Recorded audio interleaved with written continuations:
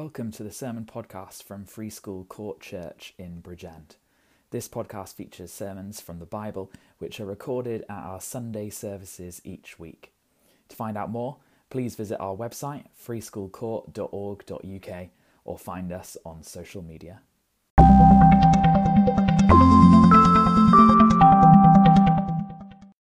Well, if you have a Bible, turn with me to the passage that we read earlier. And we're going to be looking at the first three verses of Acts chapter 13. So just in case you haven't been following this series so far, we've been looking in this series, Let the Earth Be Glad, at how God is intending to bring his message of salvation to the ends of the earth.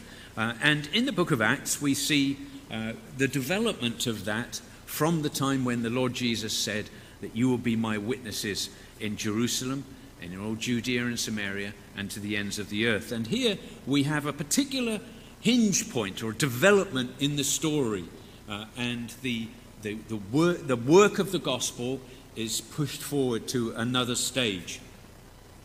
So we've been looking at this church, this wonderful church in Antioch, towards the end of chapter 11, and this is really. We hear about them again in the book of Acts, but not much. And here we have where the story takes off, and Barnabas and Saul are sent out on a ministry which the church has discerned that they are called to. So the time is thought to be around AD 46. It's probably around 16 years then after the Lord Jesus went back to heaven, and the day of Pentecost came, and the people of God were filled with the Holy Spirit and started speaking the gospel to those around them. And this is a critical point in the story. You remember that so far, apart from ones and twos going out, you've got Philip going out and seeing the Ethiopian eunuch, you've got Peter and John going to Samaria, you've got also others. Peter goes to meet Cornelius. You've got these little forays, if you like, into uncharted territory or territory in which the gospel has not yet really made an impact.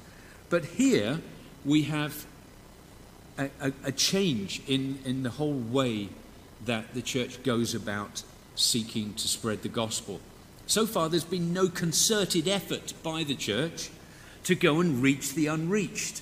It's been haphazard. That's not a bad thing.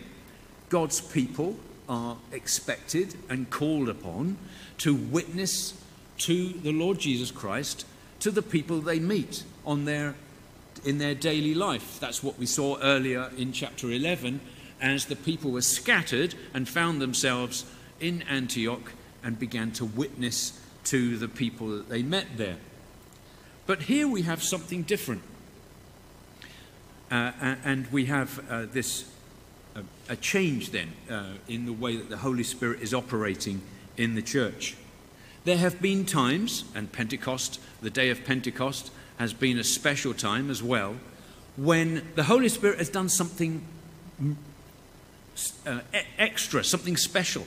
It's been a gospel super spreader event, as many people have come to faith in Christ at one time. But here we have this church in Antioch, and they are worshipping and praying together. And we're going to see three things then about this church and about how their actions here in this passage lead them to take the gospel in a new and concerted way. So the first thing I want us to learn from these few verses is that it's an ordered church, This church now has come to maturity. These are not new believers. They've been believers. Many of them have been believers for some years now. Barnabas and Saul have been teaching them, preaching to them, building them up in their faith, and others have come too, like Agabus and the other prophets down from Jerusalem, to teach the people and to speak to them about the Lord. And these people are being built up in their faith. But we also see that in the church there in verse 1, there were prophets and teachers. And this tells us something about the church there. It tells us that God has given them gifted people. The Holy Spirit has poured his life into these believers and given some of them gifts so that they can be prophets and teachers. We're not told that prophets and teachers were two different groups of people. Perhaps they were, but perhaps they were just two elements or two different facets to the way that the leaders in the church were exercising their ministry. And we're told that there are 5 of them there. Here they are. Barnabas, we've met him already, haven't we? In chapter 11, he's called a good man. The only person, I think, in the book of Acts who's called a good man. Full of the Holy Spirit and faith. And we know his name means son of encouragement. It's his nickname. His real name was Joseph, we find earlier in the book. So there's Barnabas. There's also Simeon. That's another Jewish name. And he's nicknamed Niger. Now that could mean that he had dark complexion. That he was, he had dark skin. That wasn't in any way any kind of term to put him down or anything. It was just a thing that he was nicknamed Niger. So there was Simeon, and there was Lucius of Cyrene. Perhaps he was one of the original witnesses. If you have a look back at chapter 11, verse 20, some of the people who arrived in Antioch were from Cyprus and Cyrene. That's a town, then a city on the north coast of Africa. And so that's where he came from. And perhaps he was one of those original witnesses who started sharing their faith with the Gentiles. Then you have Manaen. And we read about Manaen that he'd been brought up with Herod the Tetrarch. So maybe he himself was of royal blood or some kind of aristocracy. We don't really know, but it suggests that he may have been. And then we find out that the 5th person is Saul, who of course calls himself a Hebrew of the Hebrews. Luke here is using Saul's Jewish name. He's also called Paul. We read that in verse 9.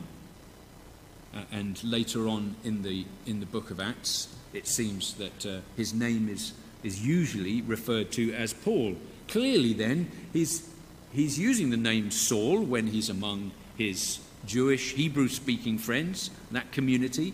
And when he's in the Gentile community, he's using his Greek name, Paul. It's a diverse group of men, these prophets and teachers, and they were leading the church. They were exercising their gifts and instructing and exhorting and encouraging the people. Writing to the church later that he had established in Corinth, Paul says, "Let everything should be done in a fitting and orderly way." And that's what was happening here in this church in Antioch. They were ordered, they had structure. There were people appointed and recognized to exercise public ministry among them. Now, the Holy Spirit gives gifts to everyone, doesn't he? For the building up of the church as a whole.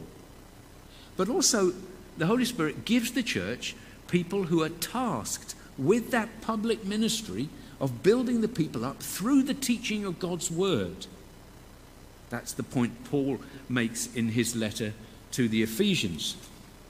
I read a little bit of Ephesians earlier today, but in chapter 4, verse 11, he says this: "So Christ himself gave the apostles, the prophets, the evangelists, the pastors and teachers, to equip his people for works of service, so that the body of Christ may be built up until we all reach unity in the faith and in the knowledge of the Son of God and become mature, attaining to the whole measure of the fullness of Christ." It's not the task then of elders, pastors or whoever to do all the work of the church. The task of the pastors and the elders and the teachers is to build people up so that everybody can do the work of the church. And here we have 5 people who had been appointed to that task. Now, some people say, really, the church is any group of people, of believers who happen to be meeting together.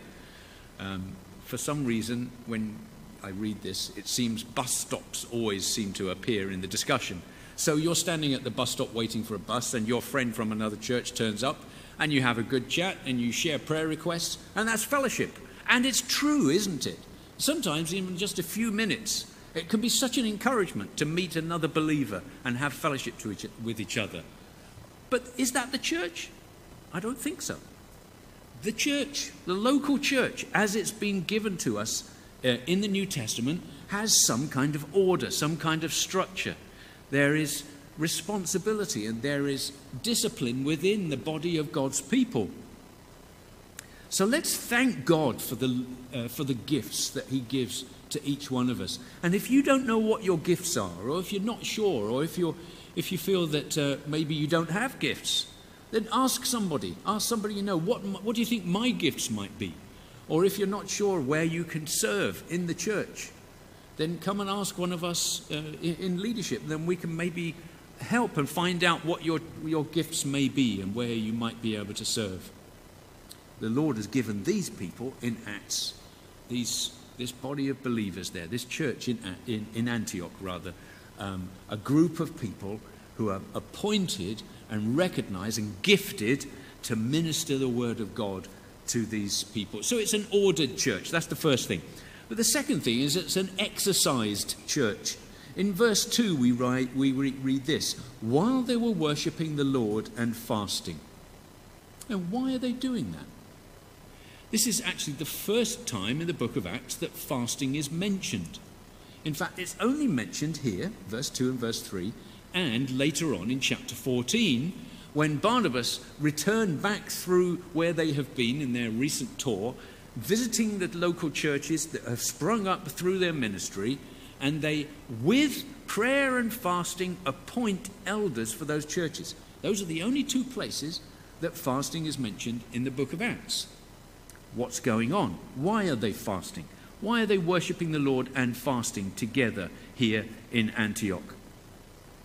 Well, clearly this was a momentous occasion. But why? What was so special?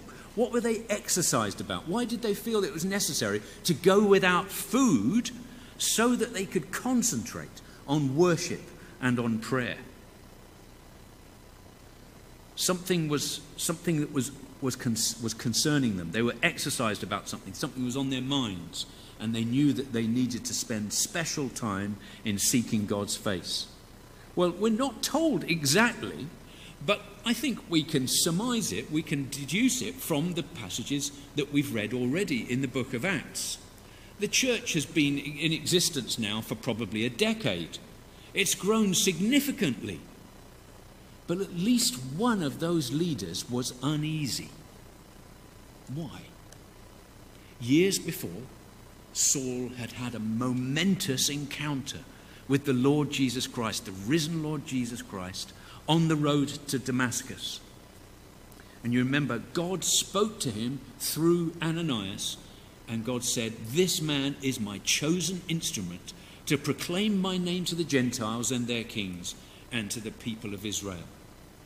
Saul then had had a commission by God to be his chosen instrument, to proclaim the name of the Lord Jesus Christ to the Gentiles.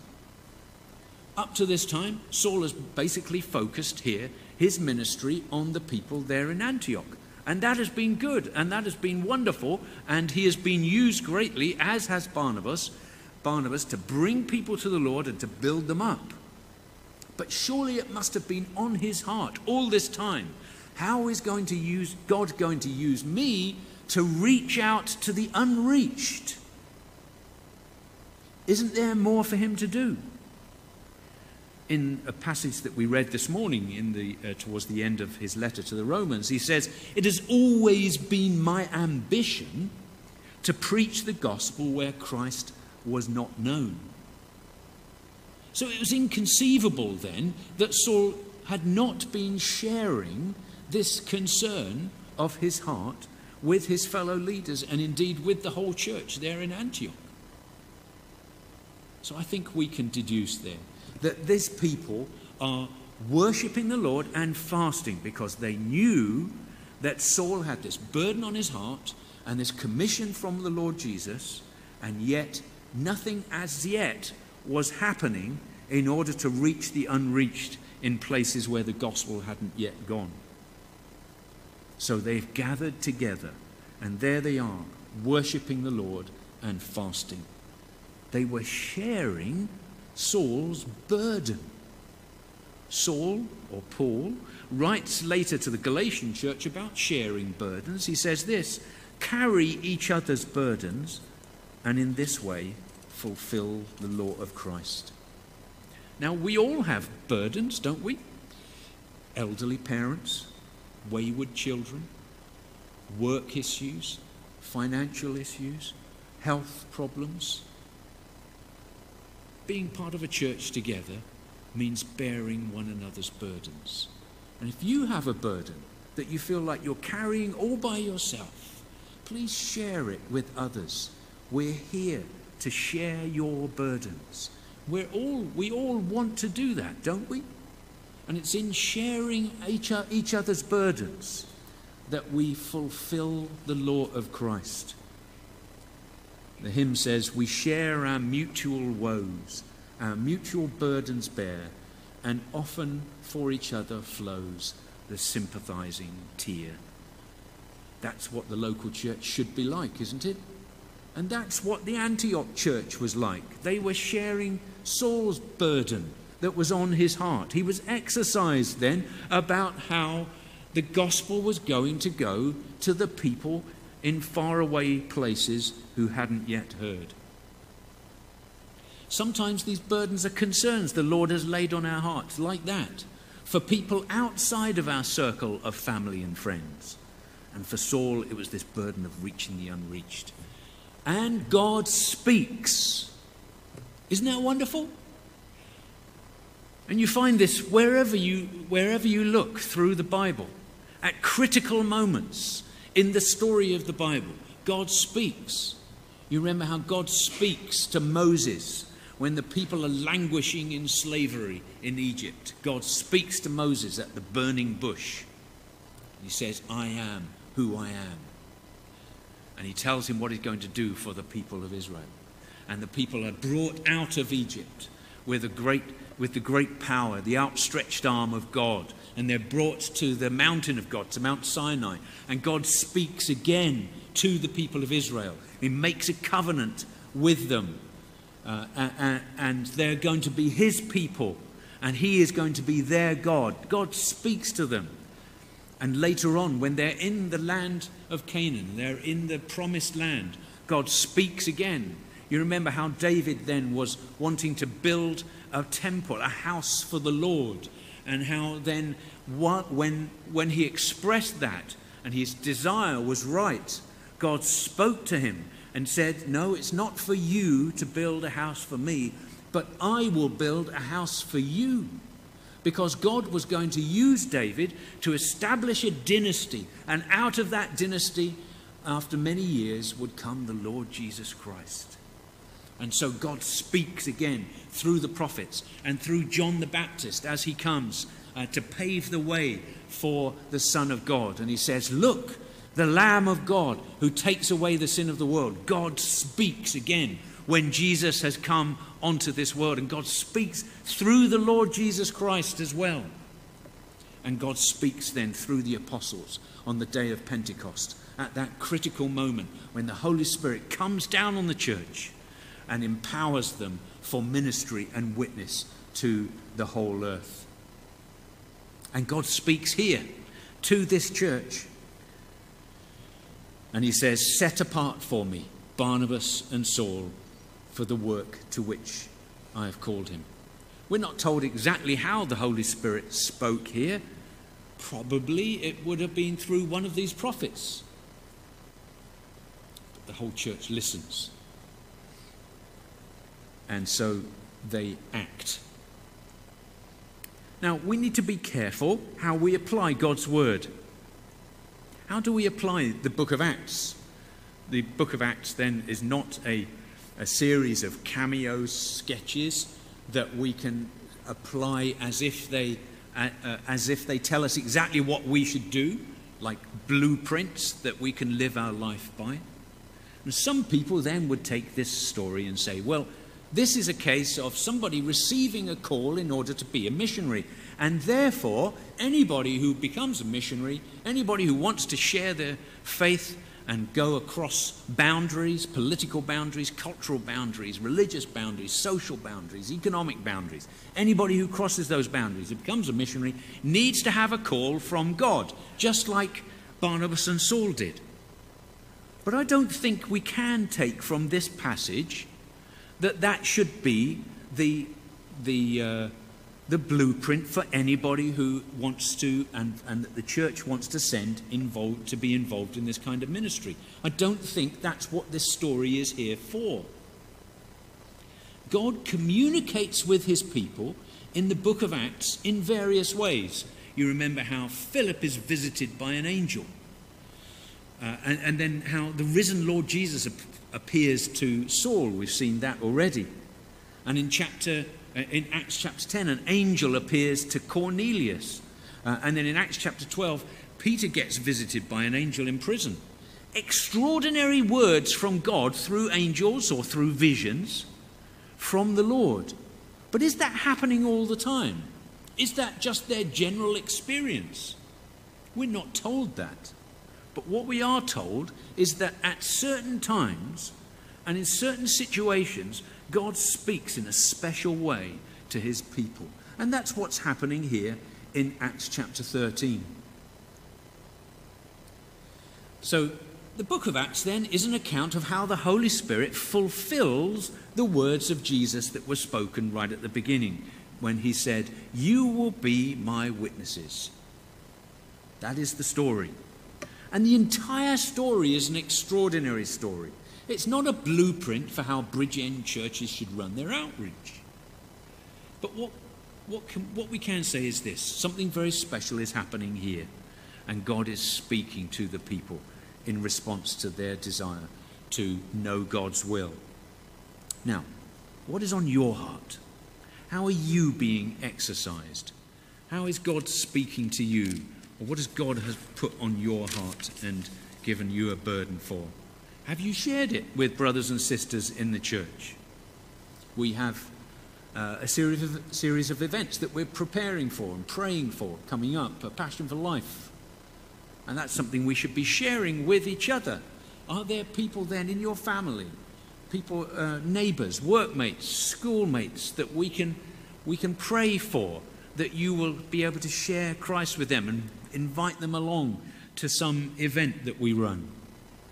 That's sharing a burden that the Lord gives us.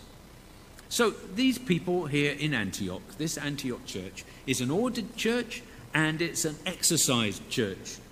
But thirdly, they were an obedient church. God speaks to the church and they act, they obey. In verse 3, they have what seems to be another period of prayer and fasting. And then they place their hands on Barnabas and Saul and send them off. They place their hands on them. That's an indication of their solidarity with them. You are going with our blessing. We are going to support you. We are going to send you, and we are going to help you on your way. And that becomes then a pattern for how a local church is to go about sending. People are not merely meant to go to reach out to other people and to go to unreached groups under their own steam. Some people then would like to choose an agency to join, and there's nothing wrong with agencies, mission agencies. But an agency is not an alternative to the local church. People are meant to be sent out by their church and supported by their church, whether they're with an agency or not. And also we can learn here that teamwork is the norm. Saul and Barnabas don't go off in different directions by themselves. They go together, and they take John Mark with them. Now, not everybody in this missionary team, if you want to call it that, in this apostolic evangelistic team, is somebody with a particular recognized public gift. Clearly, John Mark doesn't seem to have that, which is why they send off the two of them, and John Mark joins them as they go. But nevertheless, even though John Mark may not have public gifts, he is also sent to be with them. He joins them, and so he can learn on the job with them as well. Now, it has been argued recently in an article written by a leader in the States that anybody who's involved in mission work should be an elder of a church, or at least should be the kind of person that you would want as an elder, and should have 3 years of seminary.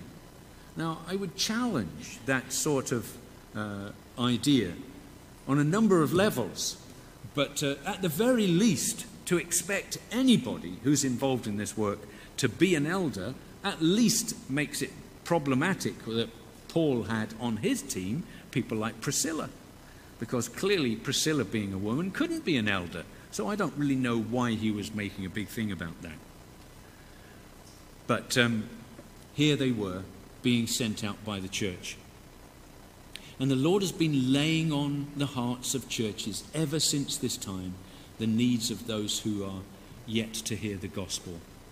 And so in post-apostolic times, after the Bible is finished, we read of people going out also to other places in the Dark Ages, Ulfilas and Boniface, going to the forests of northern Europe and reaching the tribes, the Goths and others there. Patrick going from here to Ireland, and then in more modern times, William Carey and so many others. And not just men, Amy Carmichael, Mary Slessor. If these names don't mean anything to you, find out who they are, because these are heroes of the faith in past generations. Now, each generation then has people that the Lord lays on their hearts to be involved in this great work of going out to people who have yet to hear the gospel, to share with them that they might hear the gospel too. And so let's pray ourselves as a church that there may be perhaps people among us who we can send out to do this vital work, and who will see people coming to the Lord in places that as yet are unreached. 2,000 years have gone by, and still there are many people around the world who haven't heard the gospel. It is estimated, well, research has showed, I'm not sure how hard and fast the research is, that 85% of all Hindus, Muslims and Buddhists in the world don't even know personally a single person who would identify themselves as a Christian. So that means 3 billion people around the world don't know a Christian, don't know somebody who identifies as a Christian, so that they can go and ask, what is the gospel for? Many more than at the time of Saul and Barnabas. The need is still there. We have the people around us here, even in Bridgend. But people will not all people will be reached by the Lord's people simply witnessing and going about their lives as they do so. There is a need, as this church in Antioch recognized, for organized and focused sending of gifted and people that the Lord has called and is sending out to go to the unreached. And it's not just young people, it could be anybody. Does the Lord want you?